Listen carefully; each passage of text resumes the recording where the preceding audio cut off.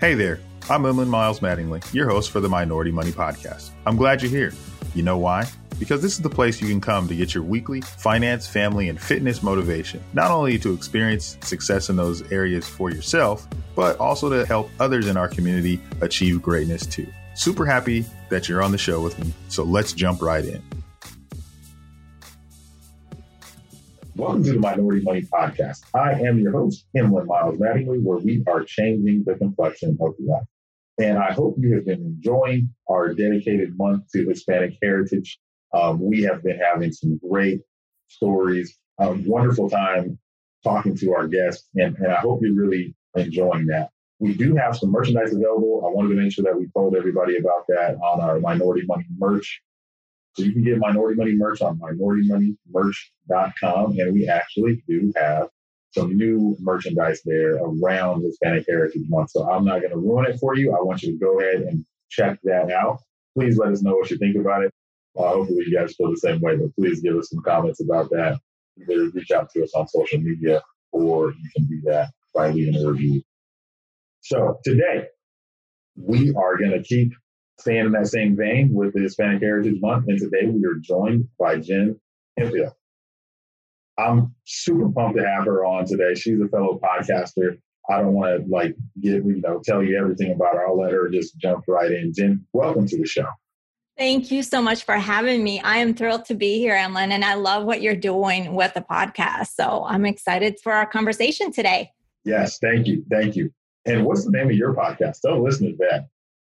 It's called Her Dinero Matters. So I also talk money, but I am focused on what I call the U.S. Latina. So the Latina that has been in the U.S. for a while, is established and has a better understanding of the financial system, but is really wanting to gain more confidence, or what I call become the reina of your money. I like it. So give the listeners a little background about yourself, getting into what you're doing, and just let them get to know you. Sure. So why am I even doing Her Dinero Matters? And I'll just start there, is because it takes me back to my childhood. And I'm from Colombia. I was born in Bogota. And back in that time, and I'm aging myself, but back in the 70s, early 80s, that was a time of angst. That was a time where the economy was not good. That was a time where there was a lot of insecurity. And my father, he's American. So I was born with dual citizenship, and there was a lot of stress with my parents around money. It was hard for my father to maintain a job, as educated as he was. And they had two kids. They were raising two kids, myself and my brother, and money was a huge issue. And I saw that, the arguments, the stress. So that was like back in Colombia. So in the end, we ended up moving to the US, and they made the decision to move to the US for, of course, like everybody says, for a better life, to live the American dream, right? And still money was an issue. I heard a lot of, we can't afford it. We don't have the money. And I was that 10-year-old child. Normally kids are like, Mom or Dad, can you give me some money so I can go to the store, buy some ice cream or whatever it is. I was not that kid, because they had already told me, and I've heard time and time again, we don't have the money. So at 10 years of age, in my day, I was allowed to babysit newborns. Probably this day, we don't allow 10-year-old kids babysitting. So I learned to be really self-sufficient and independent. Granted, I couldn't at 10 years old go and live on my own and everything. I couldn't be fully independent, but I knew the importance of the hard work. I knew the importance of having money to be able to do things.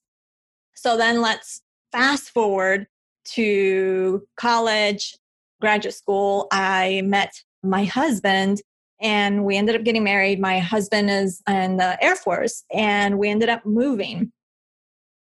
And I was at that time, consider myself very good with money in terms I read the personal finance books. And because I was bound and determined that I was going to be in a better position than my parents were, right? Just because of the difficulty and the challenges that they had. And so I felt like I was doing that. So my husband and I ended up then we weren't married. We ended up getting married. We moved across and we started living life. And I felt pretty confident. I took over the finances. Then 10 years later, we were celebrating our 10 years anniversary. He was deployed. We had PCS, or we had moved. And usually with a new move, I had to readjust the budget and all that stuff. So I was looking at the finances and it hit me hard.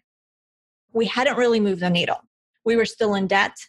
We were continuously depleting the emergency savings. We were also borrowing, and you're going to probably make a face in this. We were borrowing from his TSP, or for the 401k. And the worst part of it, we weren't in a bad financial spot. We just weren't moving the needle. But for me, the worst part of it all was people, family members, and friends were looking at me, asking me for financial advice because I was known as, oh, she's so good with money. But yes, I had a lot of shame. I had a lot of guilt. And that weighed on me heavily. And I'm like, what in the world am I doing wrong?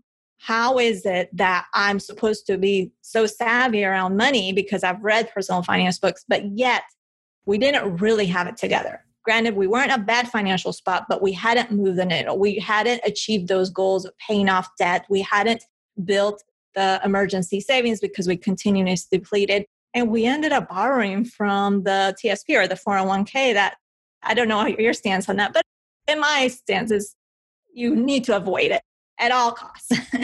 And so it sent me on a journey to really figure out, what am I doing wrong? And I started asking myself questions. Okay, so I'm supposedly this good saver. And as I was asking my questions and reflecting, I don't know if you've experienced this, Emily, but you start asking questions and the answers just come, right? And all of a sudden, the book called The Secrets of the Millionaire Mind, I don't know, I can't say arrived at the doorstep. I just remember it appeared somehow. I don't know if someone recommended it, that I was having a conversation. So it's The Secrets of the Millionaire Mind by T. Harv Eker. And at first, I was a little hesitant to read that book because I remember anything with millionaire or rich or wealthy, it gave me this icky feeling. But I was like, you know what? I'm in a bad spot right now. And I took it on as a responsibility because I was the one managing the finances. So I read that book and it just really blew my mind, because what I realized then was that traditional money advice that we're taught, save more, spend less, get out of debt, that was just a small part of it. The bigger part was our mind. I realized the huge impact of our money stories, which it really impacts how we think, how we feel about money, how we manage money. So by our money story, I mean, how were we brought up around money? What did we see? What did we hear? What did we experience? So I realized that I was continuing to recycle the thoughts, pretty much the sayings that my parents would say. We don't have the money, we can't afford it. And from recycling those thoughts, I was creating that reality in a sense, right?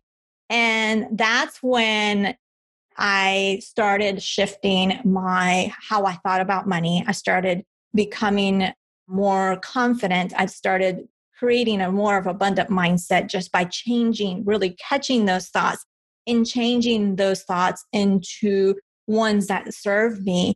And then from there, that's when I started to create this business later on. And I realized that I needed to really focus on bringing this message to light of, yes, save more, spend less, and get out of debt is important.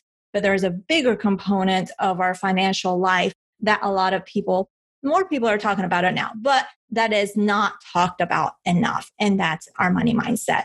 So that's why I started doing the podcast. It was originally called Her Money Matters. And I started 5 years ago. And then several years later, I started asking myself, I'm Latina. Why am I not talking to Latinas? Because you and I know, and those listening probably know, that amongst the women that in that gender wage gap, the Latinas are at the very bottom of that ladder. They have the biggest gender wage gap amongst all women. And so I felt like I need to go where I can serve better, or not better, but where I'm needed. Just because when I started the Her Money Matters podcast, there wasn't a lot of podcasts about women and money. So I felt like I did that several years. And then I'm like, there's no podcast for Latinas and money, or so I decided to go in that route. And it's just been so amazing and wonderful. And I just won't turn it back for anything. Nice. I think when you begin to carve out that niche of people that you're trying to serve, they will find you. It's amazing Absolutely. what happens, right? Like now there's a lane for Latina women to go and get information and talk about mindset, talk about money, talk about other things, that other topics that you have on the show. And I think prior to that, there's where do you go, right? And I know there's several podcasts now, but when you started, there was none for women, period. And then to go and very few, yeah, well, very few. But to take it and even make it more specific, I think that takes a lot of courage, and love that. Like, I think it's awesome. That was kind of the thoughts when I had Minority Money. I was going to name the podcast the Reasonably Changing the Complexion of Wealth. That was going to be the name of it. And I was like, that's cool, but it's kind of confusing. What does it mean?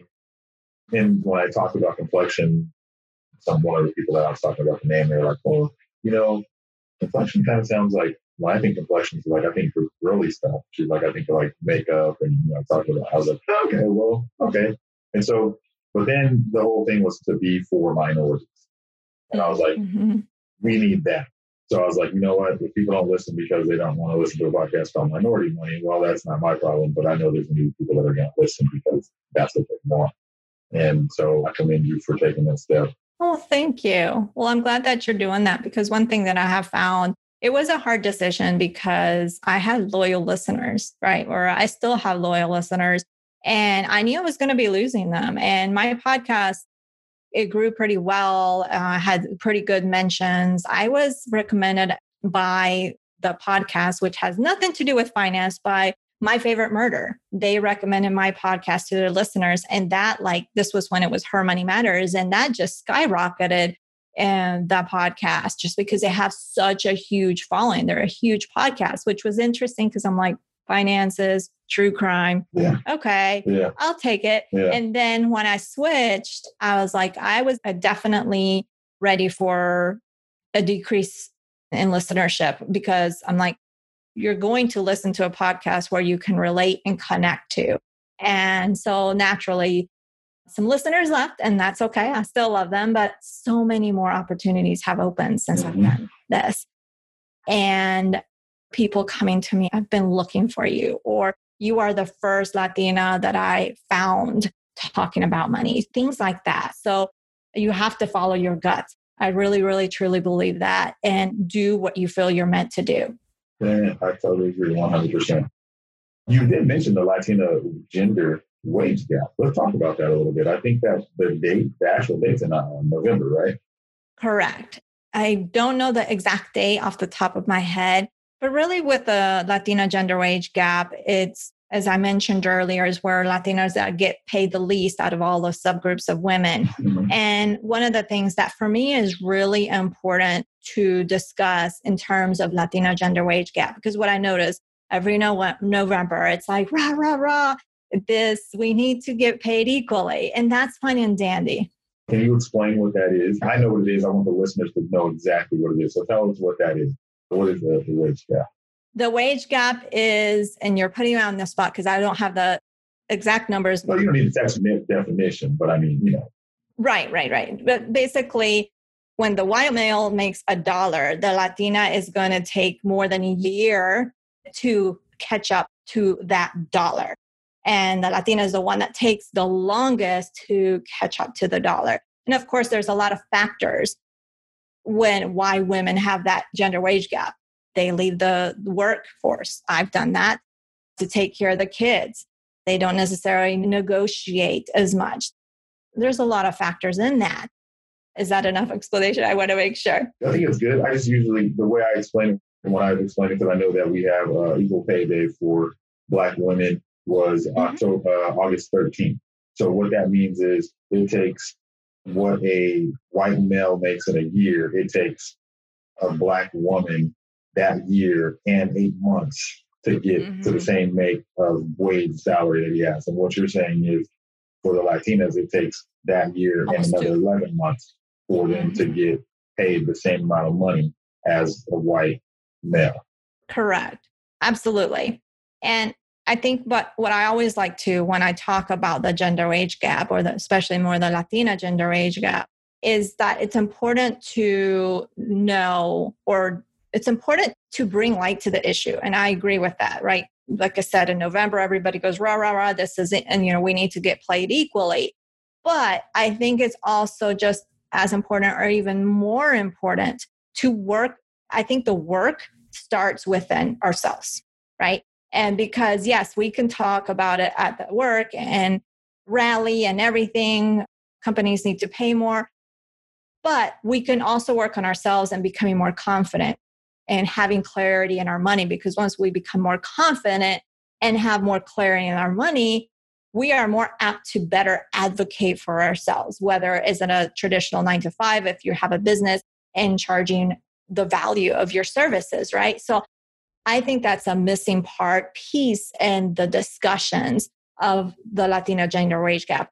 Even just gender wage gap in general, is that we focus more on how unequal it is and how unjust it is, that we forget to really have discussions around, let's also work on ourselves. Because the more we empower ourselves, the more we educate ourselves, the more confident we are going to advocate naturally and more effectively when we do this. And I agree with exactly what you're saying. But what I think happens is you have to, let's give some context to what's going on. So you have a lot of people that are going into the workforce, especially minorities, when they're getting into those jobs that have higher wages. Typically, we're the first one in our family to graduate college. We're the first one in our family to go get that good paying job. And we're just happy to have a good job. So when they tell us that, they're going to pay us more money than we've ever made, even though it's way less than any money that they're paying maybe a white male in the same position, we're just happy to get there. And we're just happy to have that opportunity to be, wearing that suit to work every day, or whatever the prestige of the position, if you will, that we don't go back and say, okay, wait, am I getting paid the same? And then we find ourselves in that position 2 years later saying, wait, hold on, they just hired him and he's making more money than I am. And I've been here for a year. How did that happen? And that's what's happening. So I think when we go into these places for our interviews, negotiating our salary is always what we need to do. And we went through this the other day. One of my wife's friends was getting ready to look at another job. And I was like, well, before she does it, let's how is she negotiating? I actually had a podcast episode where I had a negotiation expert on the show. He has a salary negotiation guide. So we sent that to her and said, hey, this is what you should be doing. It's so foreign to us to have those conversations when someone is trying to employ us. Like, we don't want to do anything to mess up the employment. However, you look at the time that if you're getting $10,000 less, $20,000 less, and you take that and you do the math on it over the years that you worked there, and not only on the 401k contributions that you're missing out on because of the wage pay increase, the cumulative damage that does to your overall wealth is much deeper than what most people ever really realize. What that $10,000, $20,000, $50,000 a year extrapolates out to over the career that you stay with that company. And it also affects you and impacts you as you leave that job because you're at a lower pay scale. So now when you go to the other place you're trying to get in, there's a professional confidence that comes with more money that you make. And if you're not making that kind of money already and you're not aware of it, it just really messes with you. Long story myself.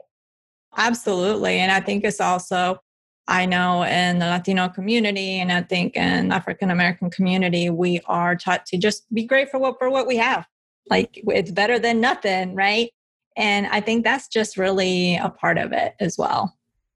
I think I know we're going to talk about one thing so when you're going through this kind of stuff, like with the pay gap, I think it's so important that you come into this understanding how your budget is, right? When you're going to that job and you're going to look into getting, a new job or starting a job or leaving a job, if you don't have your budget in line, you need to know what you need to make this job worth it. Like, especially if it's out of town, you take all those kind of things into account. So anti-budgeters really do have a budget, right?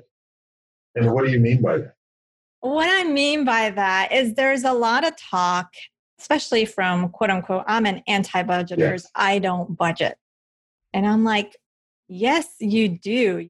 Because in order to map out really the budget is your map. It's the plan of how you are going to distribute, spend, save that money. That's what a budget is. And in order for those anti-budgeters to do what they're doing with their money, they created a budget, whether it be just on a piece of paper that they said, okay, we have this amount of money. Maybe they're not using a spreadsheet, or maybe the traditional budget they don't do, because that's really all it is. It's a plan. So I find it interesting the anti-budgeters say, I don't budget. I know where they're coming from in terms of budget, that word, a feel to it.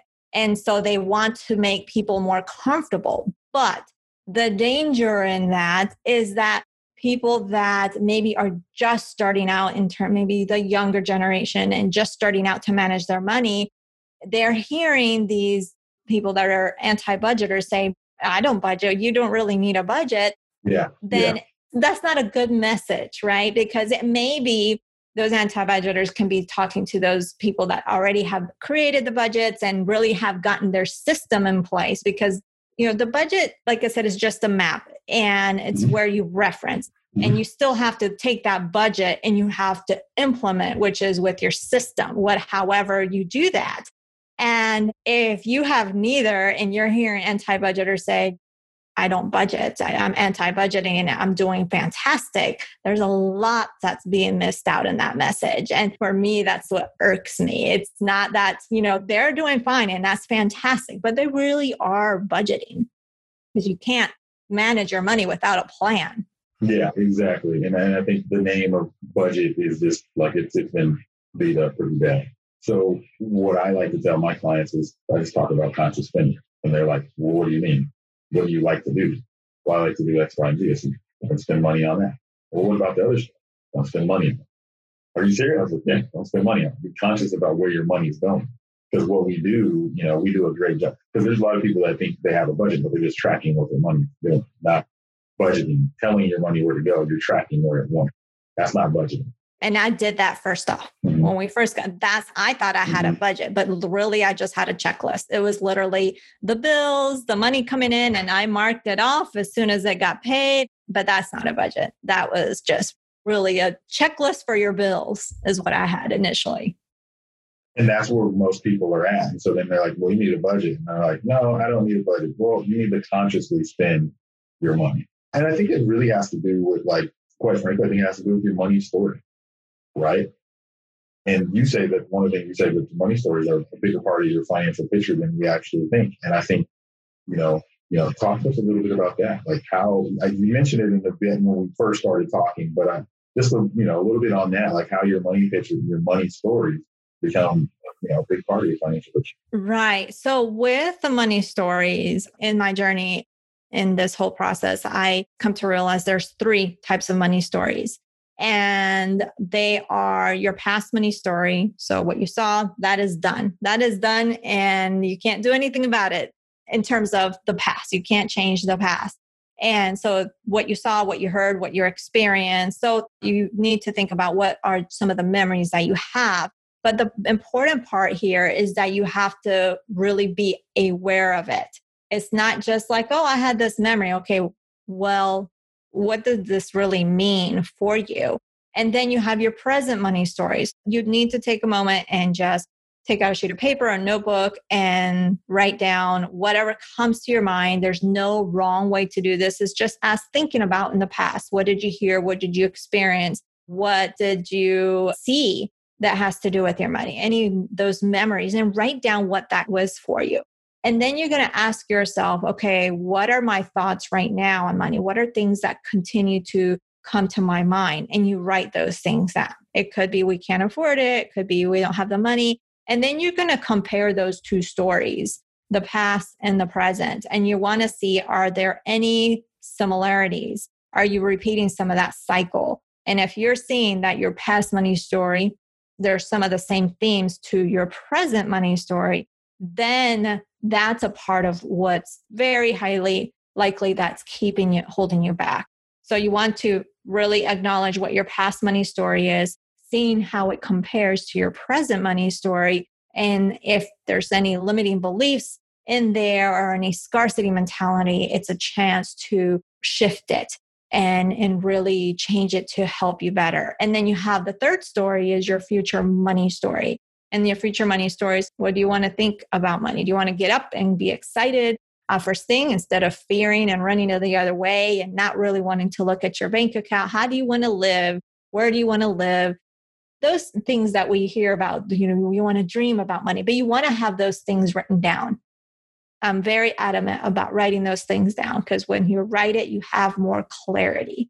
And so what does it have to do with our financial pictures? It's the biggest component. In my book, I write about what I call the money headquarters. And this is all, of course, it's my book. So it's my own interpretation and opinion. So you got to take what you like about it and leave the rest. But really with what the money headquarters, I break up the money headquarters is imagine when you're building a home and what goes first, the foundation.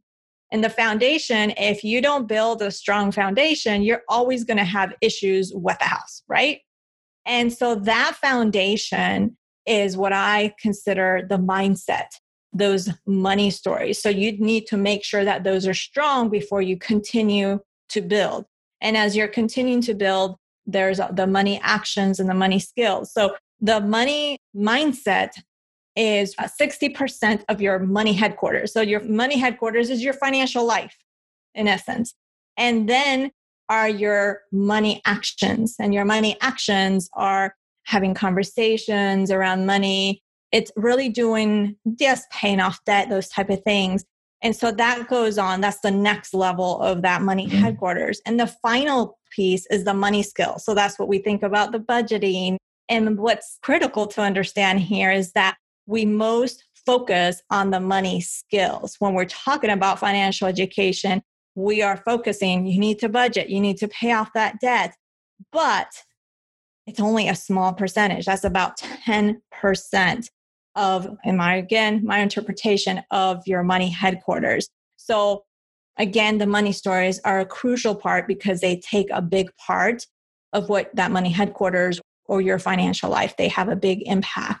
Yeah. And we don't think about that because we focus on the smallest piece. It's important, obviously, but we focus on that aspect.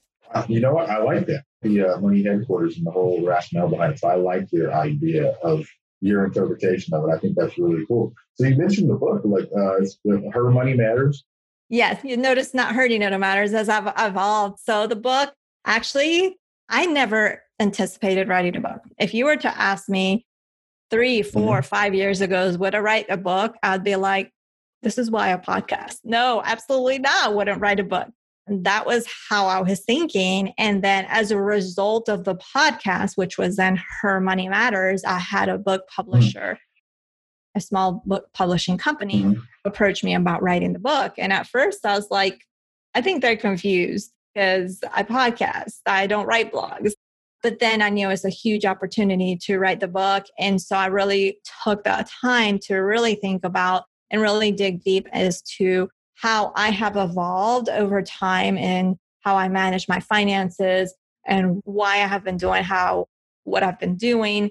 And I put that into the book. And so it allowed me to really write about the money stories, write about how important confidence is, writing about talking money and how having those money conversations, we typically think about it being, did you pay the bills, pay off the debt? When we can also talk to our partner about, hey, I read this blog post or listened to this episode on this podcast, like a Minority Money, and they were talking about this and they give this tip and it sounds pretty cool. That is talking money. But we are so afraid of talking money because of the potential arguments, but there's other ways to talk money. So the book really allowed me to discuss and write about what I consider is missing in financial education, which again, the mindset, the money stories, and other things as well that are all in the book. But I think the mindset is so powerful, right? Like, because we have these hidden money. I've heard them called, you said money stories. I heard them called money scripts. I've heard them called a few different, 3 different things, but they really frame what Yep. we think with money, like our relationship with money, because you do have a relationship with it. It's going to be in and out of your life and different aspects. And then money, in my opinion, is different than wealth. So it's a part of the wealth formula, but it's not the only one, right? And so that's why we talk about, health, education, fitness, and finance, because I think those all contribute to wealth. Oh, absolutely. Yeah. And in my book, I also talk in a different way how important it is to take care of ourselves, especially in the mind, because if we aren't taking time for ourselves, like let's say we've had a busy day, you've got kids, I've got kids, and we don't take time out for ourselves, and it comes the end of the day, and maybe you have to make some financial decision. If you had taken some time to clear your head, you are more apt to make a better financial decision than just continuing to run 1,000 miles an hour because you've got so many things to do. So I think that is just so critical. And the other thing I wanted to tie back to, because you mentioned about how important the mindset is that I think is important to share or to not ignore that our mind is so powerful that it's just trying to take care of us and protect us. So if we are thinking we don't have the money, the mind wants to comply for you. So I think it's important to think about it in that aspect as well. That's awesome. I really like that. That makes sense. It makes sense. As you know, this is the Minority Money Podcast, and we're changing the complexion of life. What motivates you to continue to grow and learn, and what motivates you? A few things. I have 2 boys. So definitely my boys, I want to make sure that when they go out in the real world, if you will, that they're ready financially, that they are able to make great financial decisions, as well as live a life that they're happy with, that they're not so stressed with money, because a lot of us in the world are just stressed because there's not enough money and we have to work a lot. And I think my husband as well, he has given so much time of his life to the military. And of course, being a military member, it takes a lot of sacrifice. So for him and also for, I love to serve. I love to serve and I love to help, which is why I've been doing and why I do the podcast that I do. So for me, it's just the need that there is out there for people like me. Granted, I can't do it all, which is why I love seeing other Latinas come into the financial space. But really those 3 things, my boys, my husband, and just the need that there is in the Latino space for people like me. Love it. Love it. Do you think education plays a big part in both children? Yes. But I think it's also, we talked about the mindset. I definitely do. I think another piece too is trusting yourself, right? Because we tend to think, well, I need to get guidance on wealth building, which I think we all do. We need to learn, right? That's part of the education. But we have to remember that with a financial planner, wealth advisor, however, I know there's different names here. I think it's important to know that you have to have a really good relationship with that person, one. And that person really needs to understand your family, your goals, your aspirations, because they're experts, like for yourself, they're experts in finances, they're experts in investing, they're experts in those things, but they're not experts in you. So the only person that's an expert in you is you. And so that's an important piece. So I think you also have to trust yourself that you also know about you. And you may not know things about the stock market, and that's okay. But you are an expert in you, and you have to own that for that financial advisor to be able to help you in the best way that they can. 100% agree. What does Hispanic Heritage Month mean to you? For me, it's a time to celebrate our culture and really to learn. It's also a time to learn more, because even though I'm a Latina, I still have to learn about history. And there's so many different, not nuances, I don't know the exact word, but there's really, especially now in the times that we're living, I think this year, the Hispanic Heritage Month, for me, the meaning has changed slightly. Or I'm not saying slightly, it's just changed, because with what's been happening in this past year with racial injustice within the Latino community, we need to be discussing that as well, the colorism and everything that's going on. So for me, I think it's a chance to have those discussions. Yes, celebrate the heritage, but really taking some time and to pause and reflect and really learn about some of the challenges, because Latinos come in all sizes, shapes, forms, colors. And for me as a Latina, I am of the lighter complexion. I was born in Colombia, but I'm not an immigrant. I really had some advantages that other Latinos didn't have. My father's American. I was born with an American citizen, right? And then also my color didn't distinguish me necessarily as a Latina, depending on who you talk to, because in the United States, I am not white enough, but to Latinos, I'm not Latina enough. So there's those things that I think we need to peel back layers on in as a Latino community. And so for me this year, the Meaning of Hispanic Heritage Month has changed to really having more of the discussion on racism and social injustice and really being open to having those discussions because we all have a lot to learn. I like that. I think I wouldn't say it would change. I say it's evolving. I like that. If you could offer a piece of advice to our listeners, like a partnership, what would that be? Oh, goodness. So definitely I've talked about trusting ourselves because we are the expert in us and we know more than we think, as well as really really acknowledging our strengths, our money strengths. We all have money strengths. It doesn't matter if you feel like you're in a terrible position of money, really acknowledge your money strengths.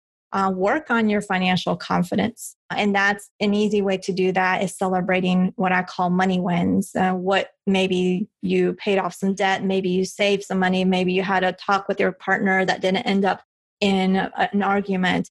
But also it's important to have patience and flexibility because this is not a one and done. This is an ongoing journey that, it's going to have its challenges and you just have to have the confidence, patience, and flexible, and definitely celebrate always along the way. Celebrating a small wins goes a long way. I think that's great advice. Jen, you know what? This is awesome. Like having you on and like it's just anytime you can have another podcaster on, it's always fun because you get to be on, you get to be on the other side of the mic. And then I get to have someone that's, you're just awesome. So you're doing incredible work. And thank you for what you're doing and the passion that you do because it comes across and you're really, really a great resource for people. So if people want to get more of Jen, what social media platforms do you hang out on? I'm on all of them, but I hang out most on Instagram. So if you just search at Her Dinero Matters, you'll find me. And my website, you can find where all my other channels are at, but it's either Her Dinero Matters, which is mainly on Instagram, or Jen Hemphill, where you can find me. Awesome. Jen, thank you so much for coming on. This was a blast. I'm sure we're going to do some more collaboration. I look forward to working with you some more. And thank you. Oh, thank you. I love that you're doing this because we are needing more people like you, like me, that are talking money, because the more that we talk money and the more that people see that looks like them, that has similar story, that's when they're paying attention. So your work is important and I am so glad that you're doing it. Thank you. Thank you. Like I said, coming from a podcaster, I thank you. I appreciate that. I really do. And as we wrap it up here, as you all know, this is the Minority Money Podcast where we are changing the complexion of wealth. Thank you guys for your support. And as I said before, you can check out some of the merchandise on minoritymoneymerch.com. And that we do have the El Dinero de la Minoridad. I think I said it right. El Dinero de la Minoridad. We have those shirts available. So check those out. Let us know what you think. And until next time. Another great show down, but it doesn't have to stop there. Be sure to subscribe to the podcast on whatever podcast app you're listening on now. And give it a good rating, would you? If you feel really connected to the podcast, which I hope you do, find our Facebook community, Minority Money VIP, to support and be supported by others just like you. And again, we're glad to have you. While this podcast is meant to inspire and motivate you to live your best life, it can't be your complete one-stop shop. I know.